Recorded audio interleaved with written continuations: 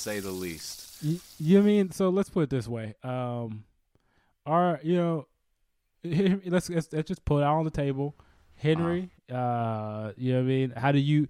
If we're talking a lot about communism and capitalism, me, I'm a Bernie bro. You know what I mean? Henry, what are you? I'm a Bernie bro. So well. we come from a intellectual history of social media. That's where I come from. Yep. Whatever the Instagram hashtag is. Yep. That's all I need to know. That's where I get my news, man. Yeah, man. That's all I need to know. But we're gonna dive deep in the past. We're gonna dive deep into the Cold War this season. And who we taking on first? Looking at the first one is Fidel Castro.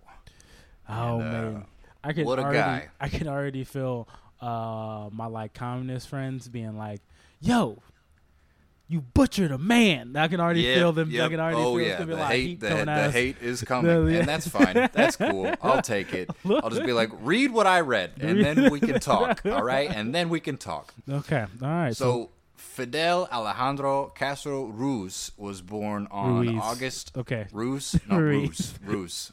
I think it's Ruz. It's Ruz? So. There wasn't no I. There was no. Oh, just no. Okay. Well, I think it's Ruiz, but I think that's okay. Fine. You're entitled to your truth. Yeah. So on August 13th, 1926, that is when he's born in Biran, which is eastern Cuba, kind of like north of Santiago de Cuba. Yeah. And he was born to a pretty wealthy family. His father, Angel Castro, was a Galician immigrant who, strangely enough, looks exactly like Patrick Stewart. Like if you Google and Angel Castro, it's uncanny how similar they look. That's weird. And he was like a very, very prominent landholder. He was the owner of a latifundio, and the only other major landholder, or one of the only other major landholders in the area, was United Fruit. Okay. So he had money and he had ranges, and he wasn't really he was pretty well off. I don't want to say that he didn't struggle, because he did, but also he wasn't struggling as much as some of these other guys. Yeah, I mean just United Fruit. People say, "Oh man, it's just an orange. Nobody's ever been killed over it." Oh no, no! I wonder if that batch of bananas that you just bought from the grocery store could tell you their story. Or so much blood is on your bananas. The hands of your bananas. It's fucking rough, man. You Smoothie King bitches out there. That's men and women. You both are bitches. People paid for your smoothie with their lives. Yeah, with their lives. It. They were ripped out of the dead hands of indigenous peoples all across Central America. It's wild. Smoothie King is built on an empire of blood. Yeah, all right? Really. It's bad. So he grows up 1932 to 1944. He went to school in Santiago de Cuba and then Havana. And just that span of time, a lot of crazy shit went down, just to show you what the headlines were when he was growing up.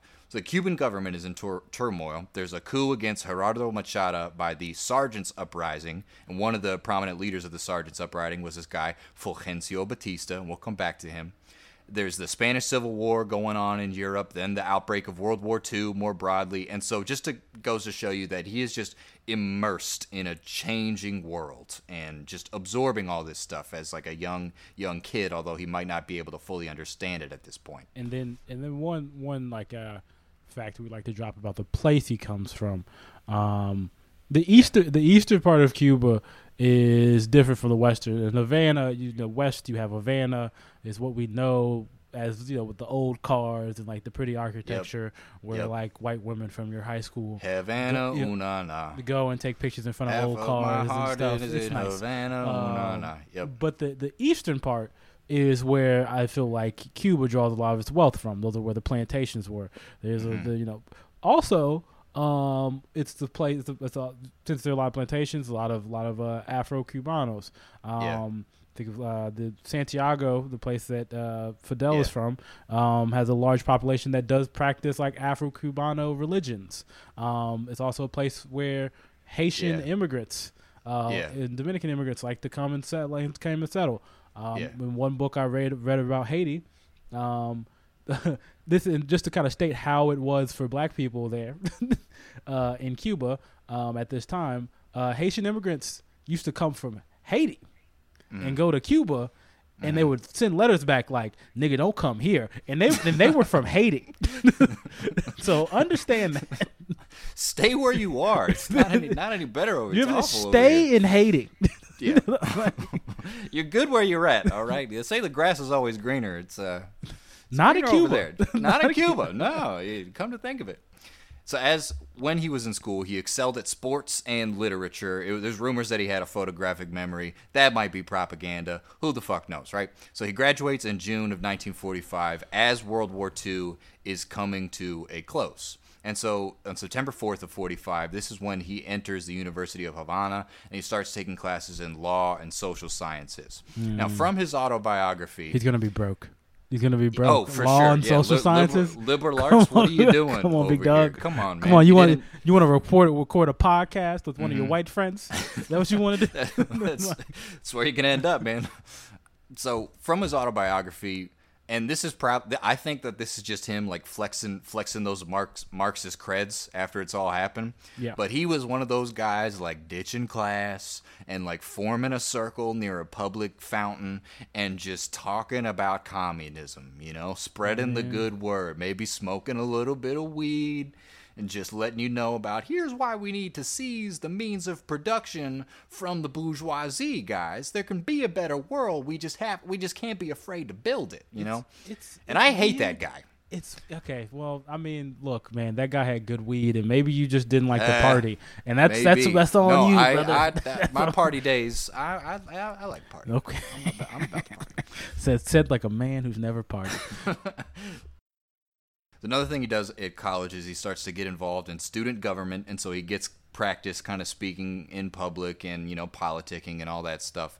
And on a couple of student trips, he gets to travel abroad. And so in 1947 and 48, he's in the Dominican Republic. He's protesting against the Western-sponsored dictator Rafael Trujillo. Oh, and then he's in Bogota, Colombia, and Yeah. he right when he gets there, I think in April of 48, he takes parts in the protests against the assassination of Jorge Eliezer Gaitan, which is the Bogotazo uprisings. If you're going to talk about Rafael Trujillo, the dictator of the Dominican Republic, everybody thinks you go to Putacano, you drink a lot, you get cheap prostitutes, you get like some type of surgery. That's what they think Dominican Republic is.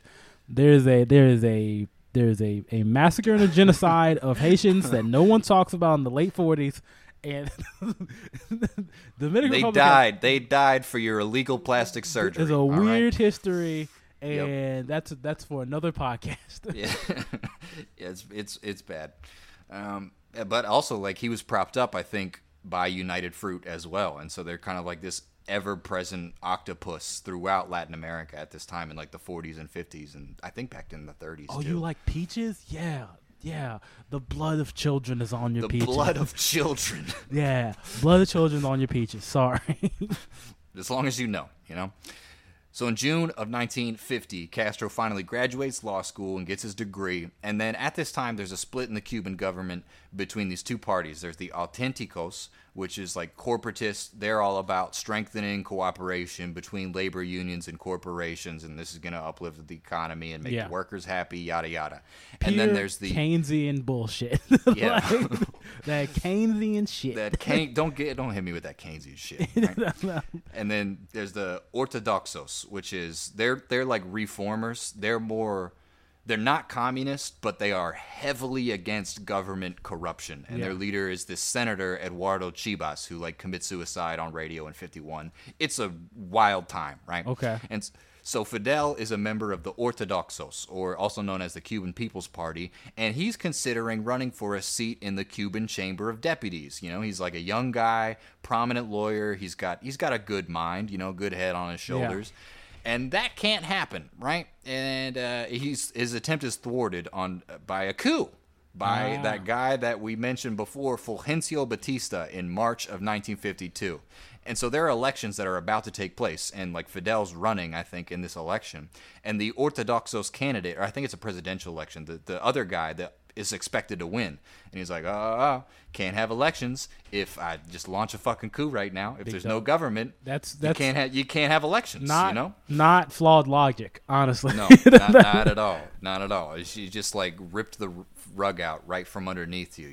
Like it's not happening today, man. I've just changed the rules entirely. Look, hey, man, you can't eat my food if I stabbed you in your face.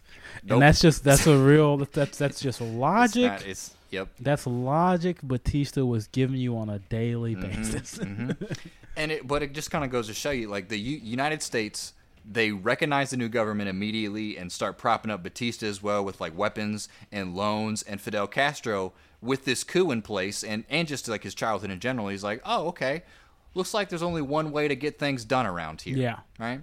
And so he starts organizing behind the scenes, right? And, kind of gathering his followers behind him. And he's like, all right, we're gonna launch our own coup. Yeah. Fuck this guy.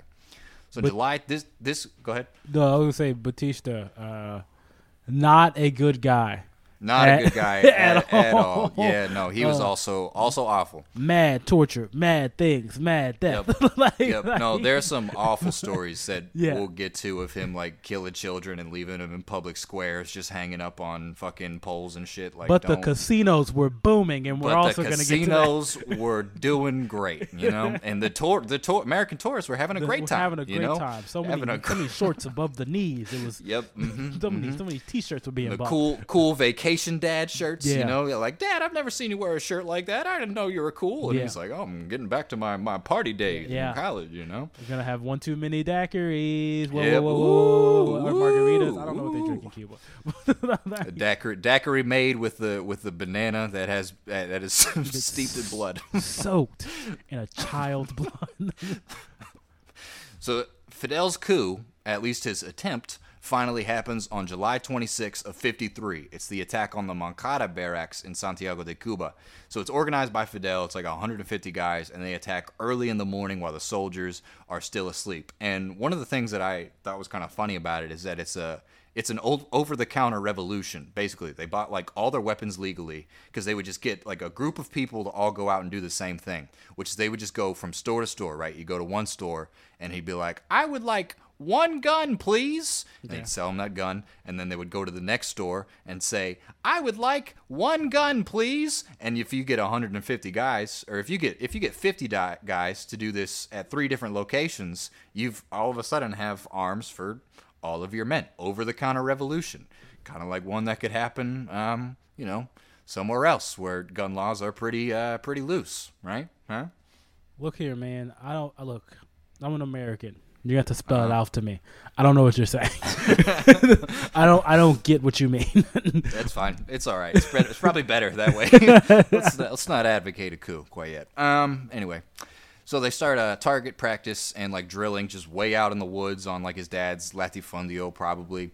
And so the way this coup goes wrong is that they're all, like, following the lead car, right? And it gets through the barracks, and the lead car notices these 2 scouts. And they go over there to, like, chase down these scouts and kill them before they can sound the alarm. But all the other cars follow them, which pulls them away from, like, the barracks and the armory and everything. So they're unable to capture those objectives because they follow the lead car. And he basically, like, goes on a goose hunt. Is this a reminder of anybody? Momar?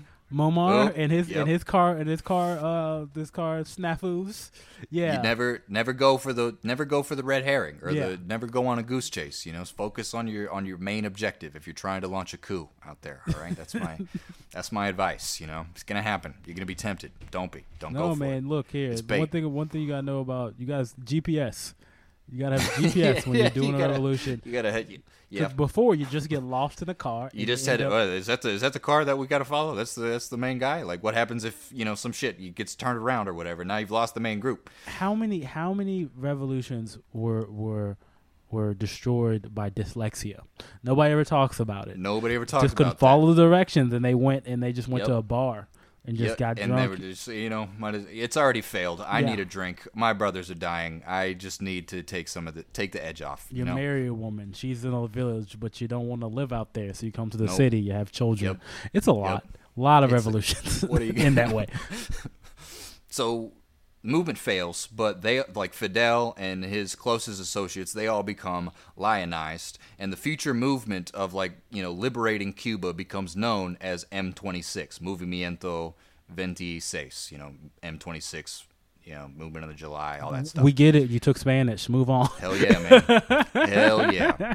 So October 16th of 1953, this is the trial of Fidel Castro, where he gives his famous "History will absolve me" speech. And, in it, he's denouncing Batista and being like, I was right for throwing this. You fucking suck. I've got my own agenda for Cuba. I'm gonna redistribute all the land, and I got my own plans for this place. You're not seeing the last of me. Fuck you, Batista. And he's sentenced to 15 years in prison, right? But this speech gets him like national acclaim. Like everybody now knows, oh shit, Fidel Castro is not a man to be trifled with, right? And everybody definitely knows that he did it. He did it, goddammit. After that, it was a trial, but it wasn't. If somebody at the end of the trial was like, "Fuck it, yeah, I sold it. I did it. Yeah, and I killed the motherfucker. History's gonna absolve me," and you're gonna be like, "Yo, yeah, he did that." I thought I was. I got the other guy on the prosecution, just like, all right, no further questions. God damn, man, that was amazing. That was really good. Holy shit! See my kids tonight. Jesus Christ. Just weeping into his meal, stirred by the beauty. All right, so while Fidel is in prison, because he doesn't serve the whole term, but while he's in prison, a bunch of shit happens around the world, right? Like, you've got the origins of third world consciousness. In May 54, you've got Dien Bien Phu over in Vietnam. It's like a Vietnamese victory, which results in the withdrawal of the French, and they get replaced by U.S. troops. It's where Americans went, fucking French can't do it, we will. Fucking and French you can't do it. And nope, you can't do it. You overestimated yourself, guys. What are you doing? Very next month, there's a CIA-sponsored coup in Guatemala against Jacobo Arbenz, who wanted to do the same thing, redistribute the land. Off of the fucking bananas. Off of the fucking bananas, man. Again, it was United Fruit was like, hey, yo, Dulles Brothers, you think you can take care of this? And it was like, we got it. Don't worry about it. We're going to make it happen, right? Because you're fucking banana, man. So November of 54, same year, the Algerian War of Independence began. They're also rebelling against the French because people don't talk. France was everywhere. They were not, like, they try to be all fancy and shit, but it's like, you guys owned a lot of the world also and did a lot of awful things also. No, France did a lot of awful things. You see it when you go to Paris. Uh-huh. When you go to Paris, you get off I took the train from London to Paris, and I got off in Paris, and I was at the train station, and I went, oh wow, there are a lot of black and brown people here. That's cool. I just didn't expect it. I love black and brown because I'm one of them. But I was just like, wait, I thought there'd be a lot more white, and then I was like, oh no, those colonies kind of backfired on these white people. And like all of Paris is black and brown, and it's beautiful. Because you blend, I blend, and we all I blend in. It was a good time, dog. But there's a lot of Algerians, a lot of French Algerians. That's cool. That story went nowhere. It's okay. It happens. And then in April 18th to 24th of 55, there's an Asian American conference in Bandung, Indonesia, and it's attended by all these prominent third world leaders, and they kind of get this idea that, like, hey, as underdeveloped nations, we need to stick together and help each other the fuck out, like solidarity. And so on May 15th of 55, Fidel Castro, Raul Castro, and more of his followers are granted amnesty and released from prison just because the public was so on their side that like they were pressuring the government like, hey, no, release these guys. They were wrongfully imprisoned. Get them out, And so Batista's finally like, all right, fine, whatever. And this is just where people need to start reading their history. Because if they had read their history, they would have known about a good 35 years before, 25 years before this. Not to compare these two people, but the Germans had let out just a little guy another wily little guy, Not comparing the two. No. Not at all. But just read your history, be like, yeah, man, if a dude does a coup, you gotta just murder that dude. Yeah, don't. No second chances, no forgiveness. Mercy will kill you in politics. So in July of that year, they go into exile in Mexico. So Raul goes first, and Raul meets this guy, you might have heard of him, Ernesto Che Guevara, right? and they're in Mexico City, and like he meets Fidel, and they're best friends now, I guess. It's a good thing he dropped the Ernesto from his name, Yeah. because nobody thinks that's cool. Ernesto, Ernie Che. You think Ernie Guevara is gonna do anything for the revolution? Fuck absolutely no, you're gonna. Nah, he was an asthmatic revolutionary doctor. He was actually a doctor. Wow. And he sought exile in Mexico after like firsthand witnessing the coup in Guatemala. And I read something that he was like talking to Arbenz and like advising Arbenz, like, yo, you need to arm your supporters and just bust this war wide the fuck open. They're gonna try to depose you. Yeah. You can't let that happen. Take a stand. And Jacobo Arbenz was like, I don't want to put my people through that. And then the coup happened, and then he was like, shit, I gotta get out of here. Oh, guess and what? So he goes to Mexico City. Yeah, guess what? And your people went through it, and now they're still going through it. Yep, it's still happening down there. Because the great American monster, it's still fucking ravaging the third world through the Monroe. Okay, I'm just practicing for when I throw my coup. We're doing it. Yeah, it's we're gonna happen. do it. You know, Sorry, we've been radicalized. You know, if you support us on Patreon, you can help pay for arms for the revolution. Oh, that's what it's all about, right? Our coup is gonna be bloody. There will be purges, and you will all have to read a book written by me and Henry. I'd read that book. Hell yeah. So they start training and drilling at Rancho Santa Rosa, which is southeast of Mexico City. And they start training because eventually, Castro wants to take the revolution back to Cuba, and they fucking do. December 2nd of 56, they sail out from Tuxpan on this yacht called the Granma, and it lands on Los Cayuelos, which is like the southern coast of eastern Cuba, kind of near Manzanillo, and like this is where the revolution begins. However, like right when they land, most of their expedition is wiped out by Batista forces in like Alegre de Pio 3 days after they land.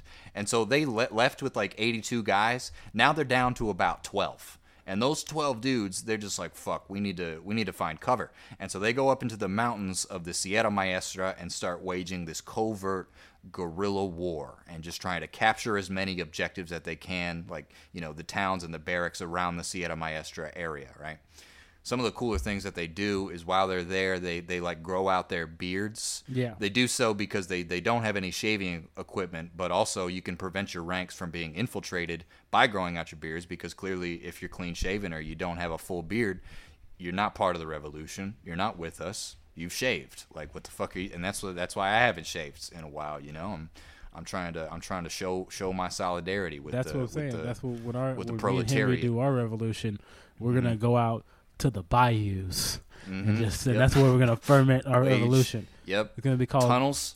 The tunnels underneath Houston, take over the tunnels, launch a covert guerrilla war throughout the city. Huh? You never know where we're gonna pop up. Actually, I don't think we should go to the tunnels just because I work downtown, and Houston is just an oil company mecca. So I'm pretty sure there's been like some coup d'etats launched from the tunnels just in other countries. Yeah, like I'm pretty sure just discussing the shady shit down in the tunnels. A lunch in the tunnel led to somebody dying. Okay. Don't get me started on those infamous tunnel luncheons. Yeah, man. Like dudes real backbone. Yeah. Next to a little hot dog stand, discussing how they're gonna take over the world. Dude, just fucking. Did you say witch? Just like, we really should take over Libya. Wait, what? I just don't see how there's any possibility of things working with the new regime. Yeah, we need to put some of our guys maybe in we there. Put some money behind it to our Hey, man, security firm. Yeah. Are you gonna eat all that mayo? Are you gonna eat the rest of those fries? No pickles on my witch, bro. I told you. No pickles on my witch. So their army gradually grows. It kind of snowballs, and they start they get massive amounts of support. Just people like going in the mountains, like, hey, I want to be part of what you guys like, what you guys doing. Let me get in on it. Get in on the ground floor, and they get enough people to where they're able to start organizing and sending other columns under his top guys, like Raúl and Che, Juan Almeida, and Camilo Cienfuegos. Okay. Go ahead. They start sending columns into other mountainous regions across Cuba in order to open up another front and widen the revolution.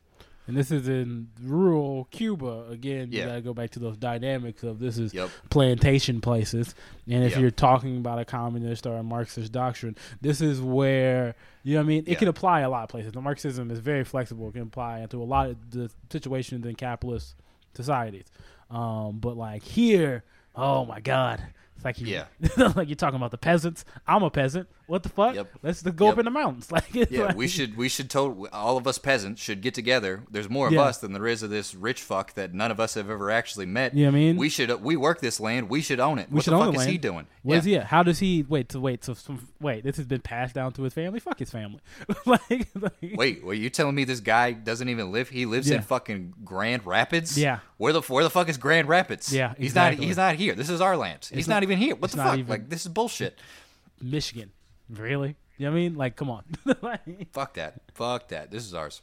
And the revolution succeeds. And it is very bloody. And like we were Yeah. talking about, it's like Batista's trying ruthlessly to suppress it. And this is where you get like dead children in public squares to where Yeah. he would like send people into towns and shit and be like, if you don't fucking tell me where Movimiento 26 is, I'm gonna fucking kill your kids. And they're like, we sincerely have no idea where he is. And then he'll like kill a child and string it up and just let you know like, hey, if you are with them, I will kill you. Like brutally, and send a message to other people. and here's the thing. One thing I've learned from Narcos is that I like anything in Spanish. So if Netflix decides to make this in Spanish, like this story in, oh my God, I'd watch it. Yeah, I'd watch that. But also, you have to cut us in. We're gonna write that shit. Actually, Yeah, no, so we'll write it. Nobody else I shouldn't touch say that I one. shouldn't That's be no, giving out my that's, ideas. That's Nigga, ours. the world might That's end. ours. Yep. It doesn't matter. No, I'm joking.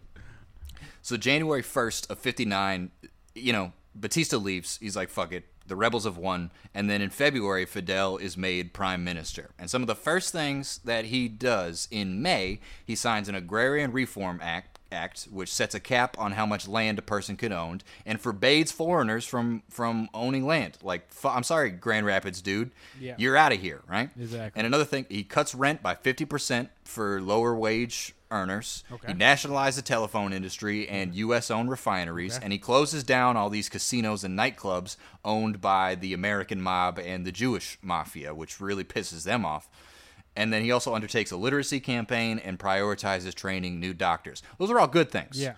So the bad things that he did is he imprisoned writers and artists who badmouthed the government and imprisoned homosexuals in an effort to, quote-unquote, re-educate them and get them on the straight and narrow.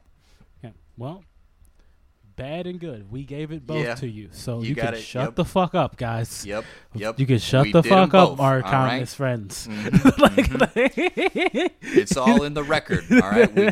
We gave both of them to you. and okay? weirdly, there they are. In weirdly capitalist Cubans, you guys Mm-hmm. we're giving you the bad and the good. All right. Yep, it's all there. It's all there. You have a problem with this man, not with us. Remember that, okay? 1959 to 1960, Eisenhower and Allen Dulles, who's like I think he's like the leader of the CIA, or the deputy director, or the director of Central Intelligence, DCI. They immediately start plotting Castro's overthrow and assassination, and they're working in close coordination with the mafia. There's this guy Johnny Rosselli, who is their main contact in the mafia as far as like, hey, let's fucking kill Castro, man. Let's make it happen.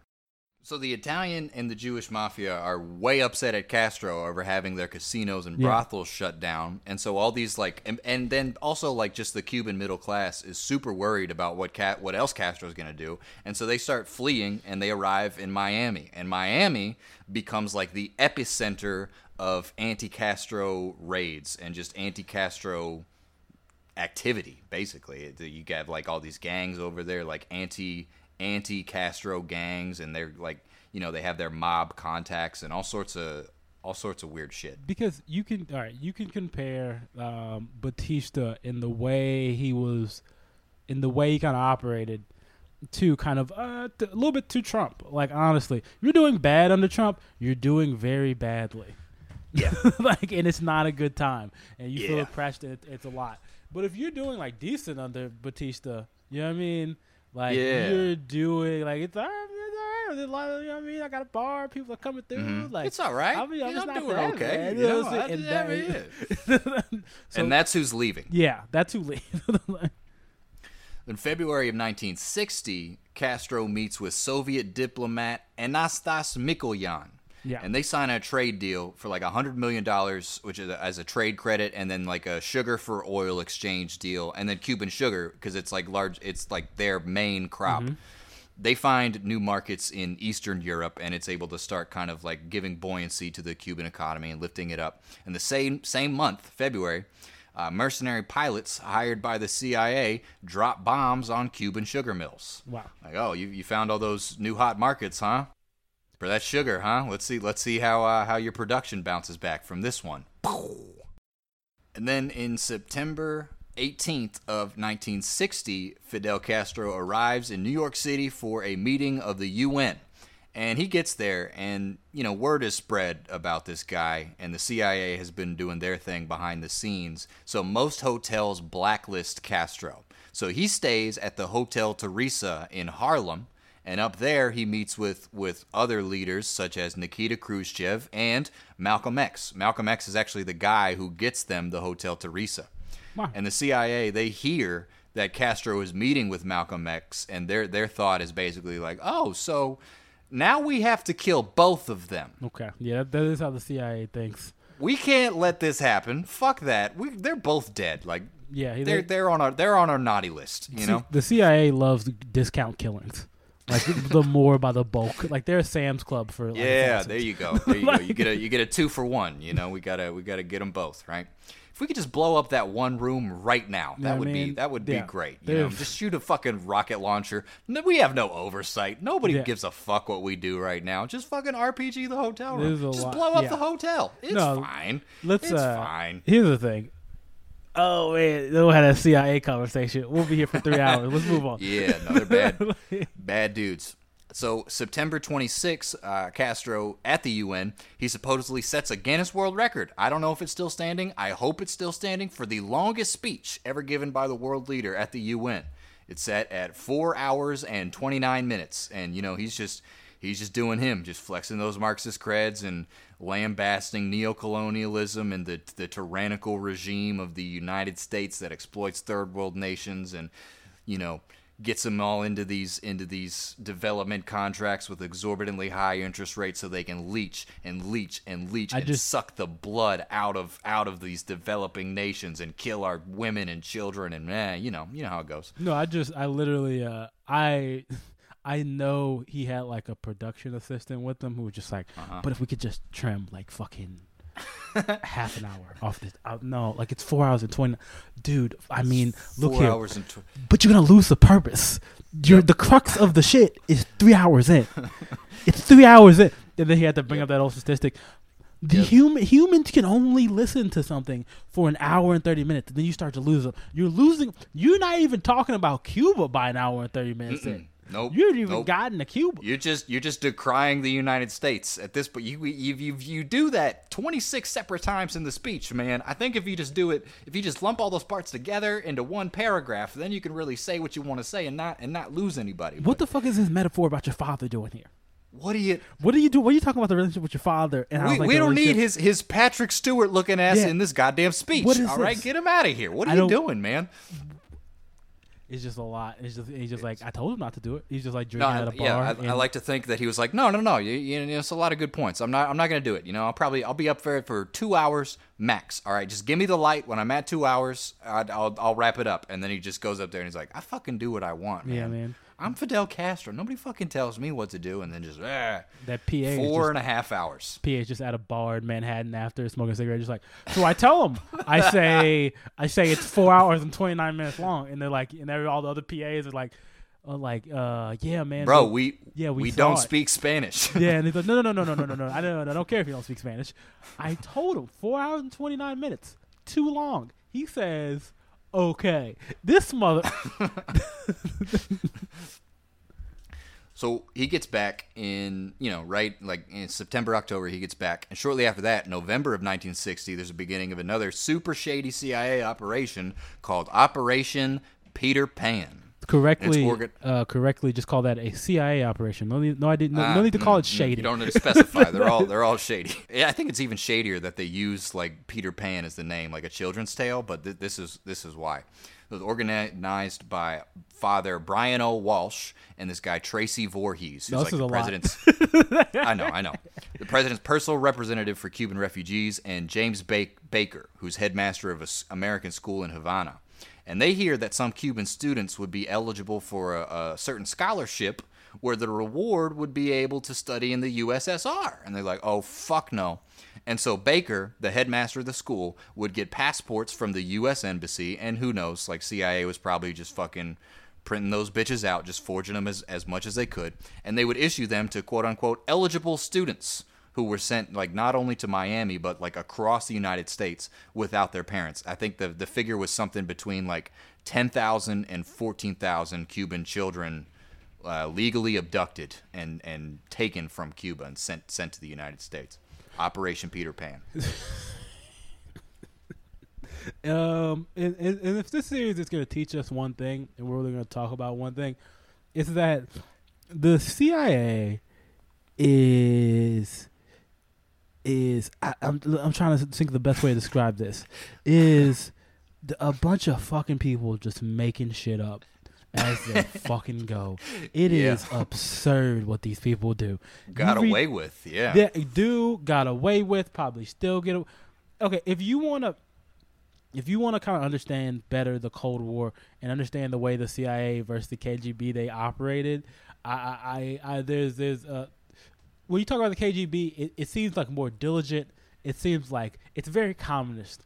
They would get all your friends would become KGB like agents. They would set up multiple ways in. They would have everybody informing on each other. The KGB was like the way they spied was like, it seemed it was very like, oh, okay.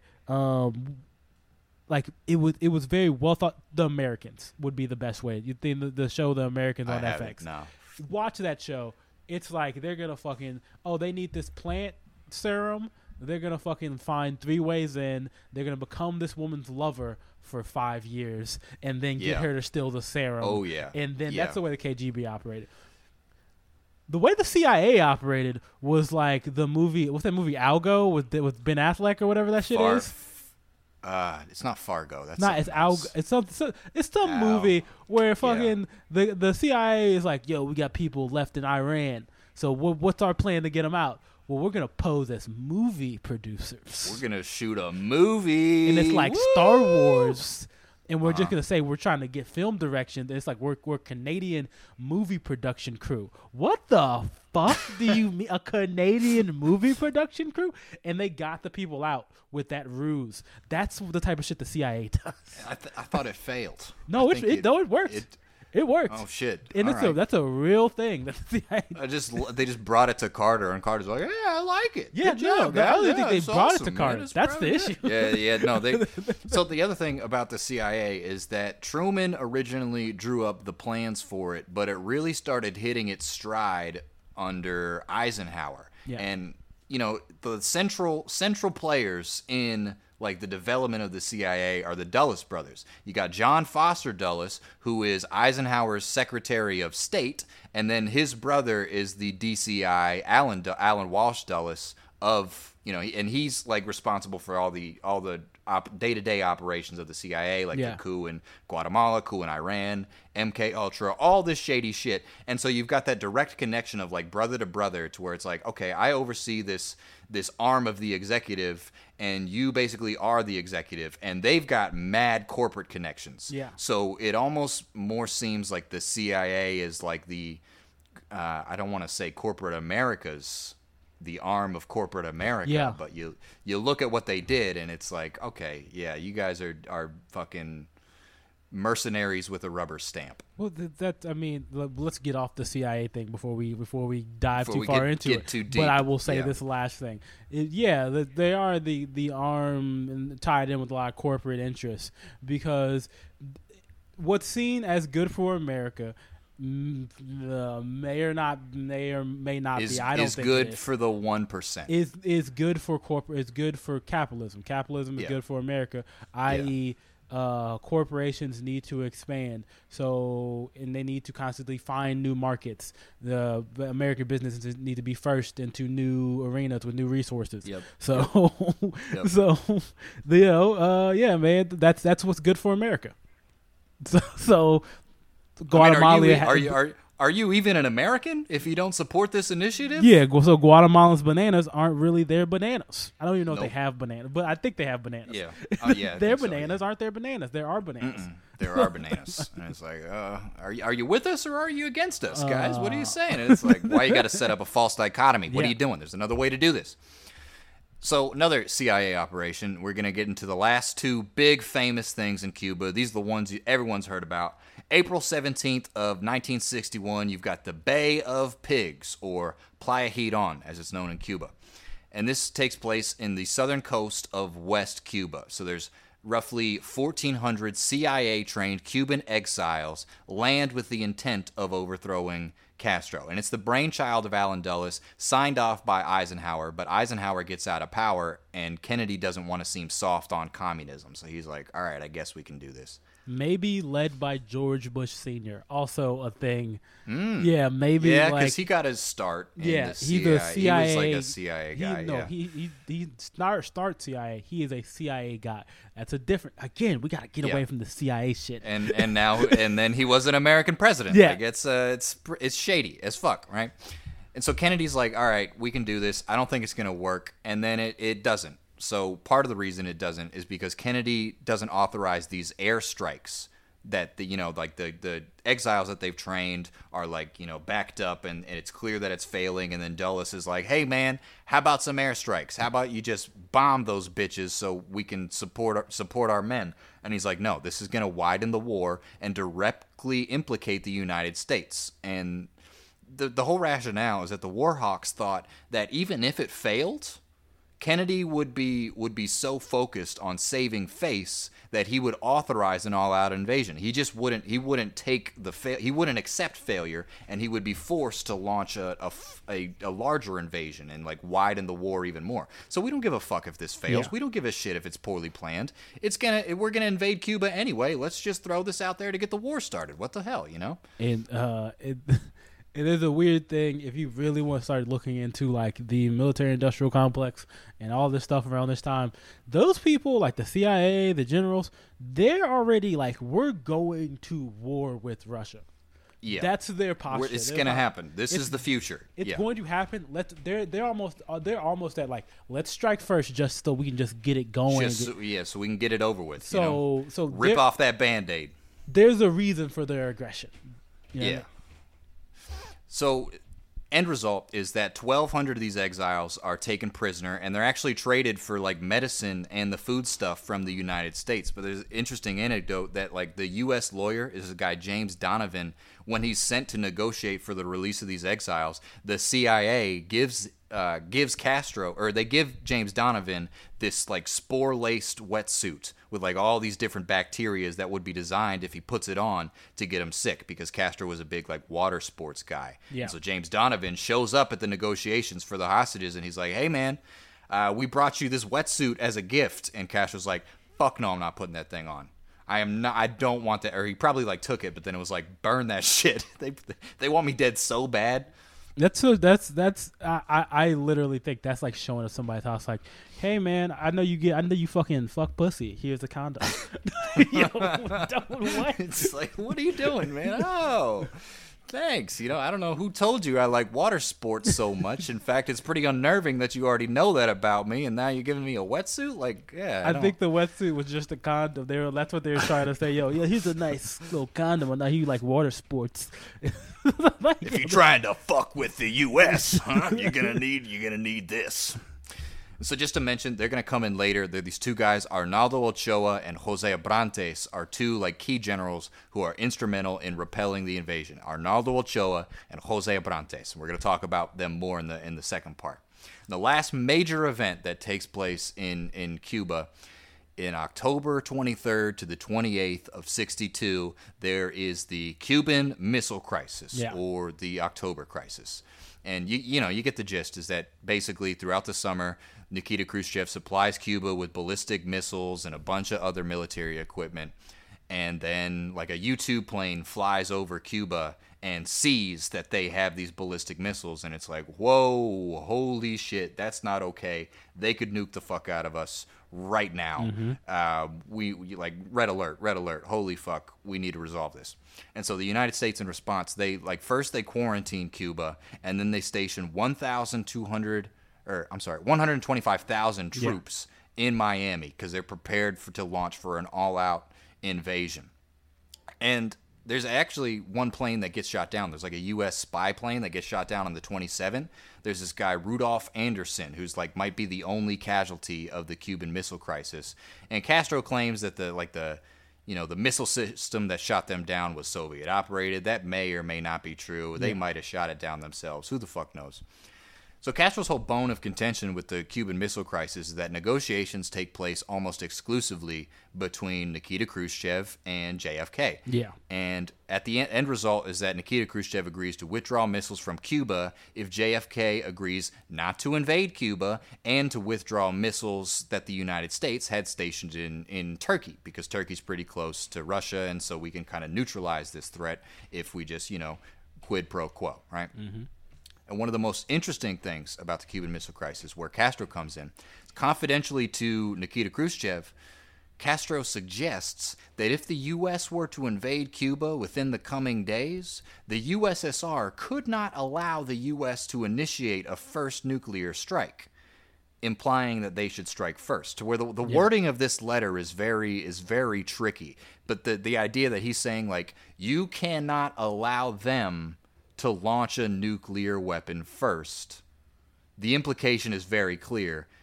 You should fire first. You should nuke the United States. Well, that was the wholesale, like the CIA and all, like the generals and stuff. Their whole idea was that the U.S. had to fire first, because if we fired first, we could maybe wipe 80% of them out. And then they got some nukes off, and then maybe we wouldn't have Cleveland. And I mean, did we really need Cleveland? Did we need it? World, right? Yeah. And then you get like ABMs in place later that can just neutralize the bomb before it even hits the city. And it's like, should we even press the red button, or should we press the red button because there's this whole psychology of the Cold War of nukes and their destructive potential, and whether or not they should ever be fired or ever unleashed. And it's like they shouldn't.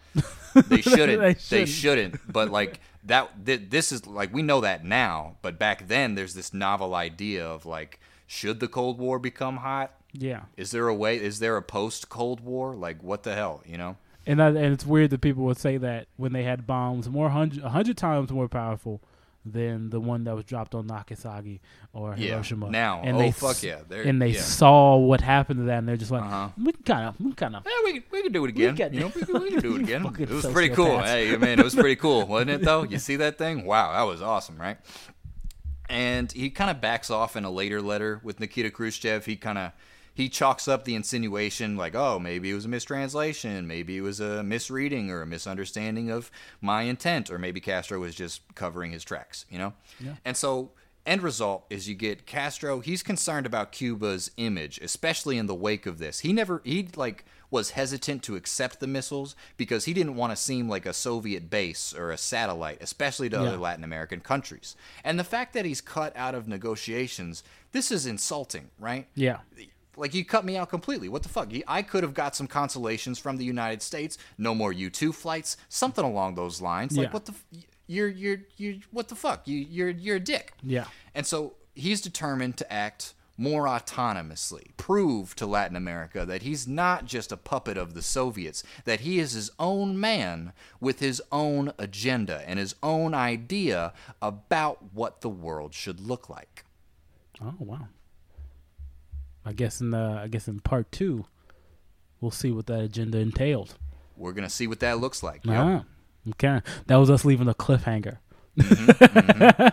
So, pretty tasty, right? Keeping you on the edge. Keeping you on the edge. You're on a cliff right now. Well, thank you guys for listening to part 1. It's been fun. I'm excited for how this one is gonna end. Our overview of Fidel. Henry, give them your social media. You can find me at Henry E. Price on Instagram and Twitter. Yeah, whatever. Yeah, fine. You know, just search that. Whatever, wherever. You can find me, Joshua B. Stokes on Instagram and Twitter. Joshua Stokes on Facebook. Add me. I don't care, bro. Hard Fried History on Instagram. Hard Fried History on Facebook, or HFH Podcast on Twitter. Oh, man, we're everywhere that you want to be and everywhere you don't want to be. It's weird with us. Thank you guys for listening. Subscribe. Give us follows on all those social media. Leave reviews. Comment on our stuff. Thank you guys for listening, and we hope you tell a friend. Tell a friend if you enjoyed this. If you've always, if you were talking about Castro with a buddy, shoot him our way. Tell a friend. Have a fun time, and we'll see you next time on the part 2 of Fidel Castro.